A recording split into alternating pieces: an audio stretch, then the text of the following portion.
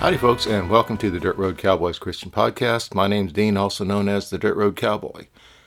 Now, whether it's your first time listening in, or if you're a repeat listener, I want to thank you for coming along with me, taking the time to listen to what I have to say. Now, we're going to talk about a popular saying among Christians, and the saying goes, "He must increase and I must decrease."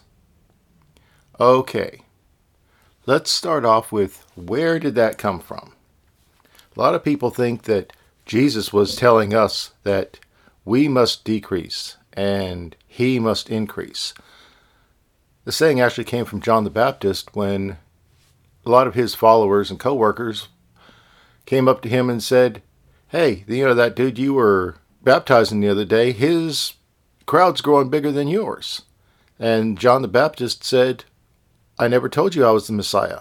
I told you he was. I must decrease and he must increase." So what did John mean by that? Well, I get a threefold meaning out of that. The first thing, obviously, would be that his ministry needs to decrease so that Jesus' ministry can increase. He obviously knew who Jesus was. He's the one that baptized him and saw the Holy Ghost descending on him. He knew that Jesus was the way. Jesus was the bridegroom, and he was just the friend of the bridegroom.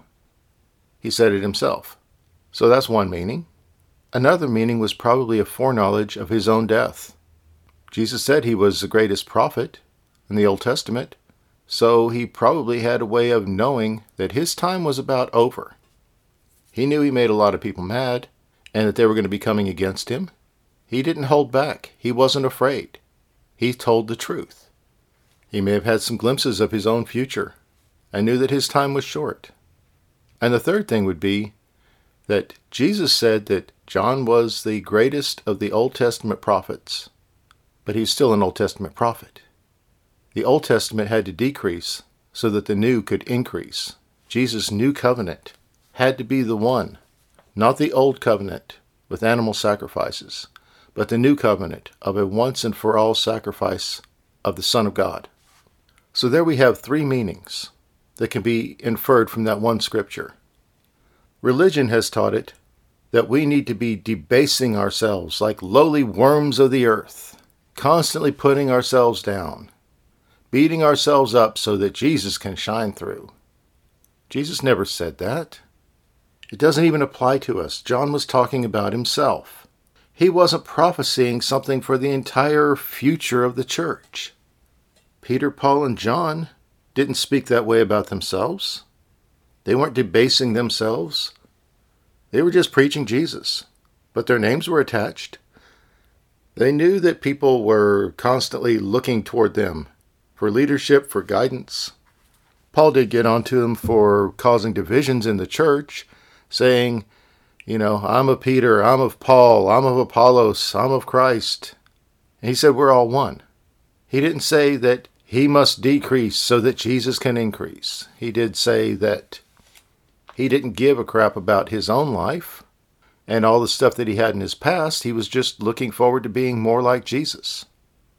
So you could infer it in a roundabout way that he was leading up to that in some bizarre twist of logic, whatever. If you want to twist logic all over the place, then that's your prerogative. So, if you want to sit there and keep talking about how you must decrease and he must increase, are you saying that you're greater than John the Baptist? You've done so many wonderful things that you are in danger of overshadowing the Lord?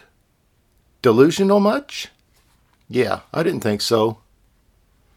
John the Baptist had a pretty strong ministry if Jesus could infer that he was the greatest of all the Old Testament prophets. He did say that those that were the least in the kingdom would be greater than John, but he didn't say to beat yourself up over it and put yourself down and say that you must decrease so that he can increase.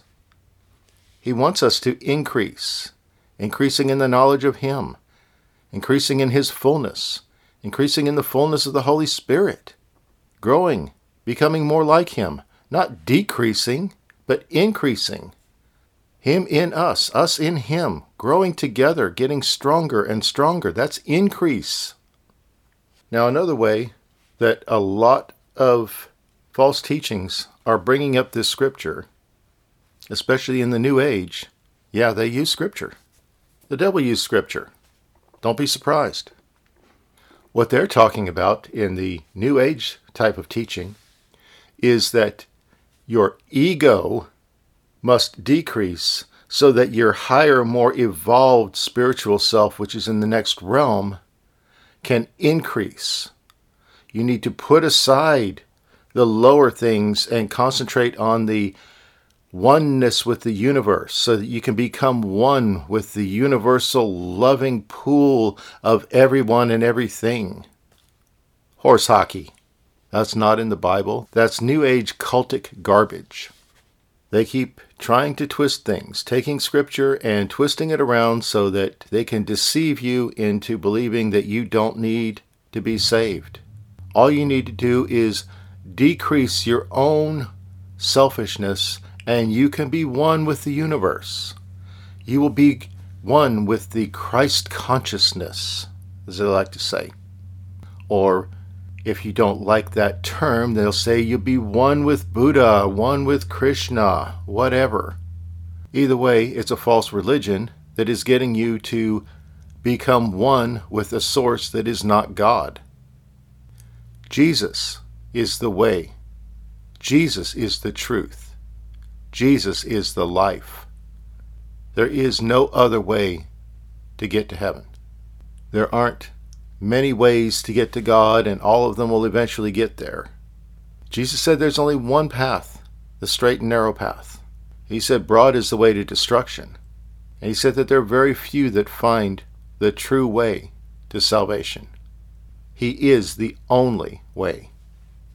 So next time you hear that saying, you'll probably shake your head and say, yeah, I see where the deception is. I don't need to decrease. I need to increase in Him.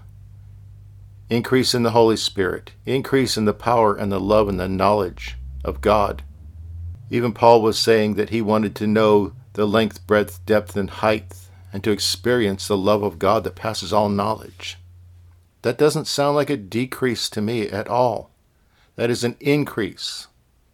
I'm not saying to increase in your lusts and your selfishness and your worldly carnal desires, but increasing, being more like Him, putting on the fullness that you're supposed to be putting on your immortality, putting on the life of God that's inside of you if you've received the Holy Spirit.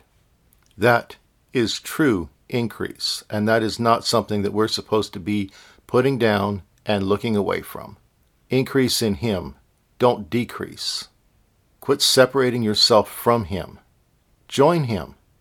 The Bible talks about being saved as being compared to a marriage, where you become one. In a marriage, you don't sit there and say, oh, well, I must decrease so that my spouse may increase. No, you're together. You become one. Believe that in your relationship with Jesus, that you become one with Him and grow in Him. Grow to be like Him on earth as it is in heaven. The Bible says, as He is, so are we in this world. Not as He was, not as He's going to be, as He is. Resurrected, all-powerful, immortal. So are we in this world. Learn it, live it, love it, and become it, because that is your ultimate destiny in Christ. And that's where we're going to leave it this time, people. I'll be back again in a couple weeks with another podcast.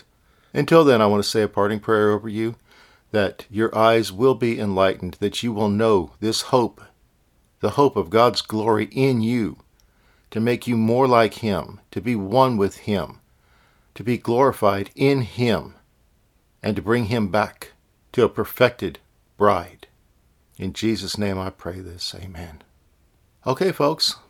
If you want to find out a little bit more about me, you can go by my website at www.dirtroadcowboy.com, and you can see a little bit about who I am, some of my adventures, whatever. It's there. Like I said, I'll be back in a couple weeks with another podcast. Until then, this is the Dirt Road Cowboy, signing out. Bye, y'all.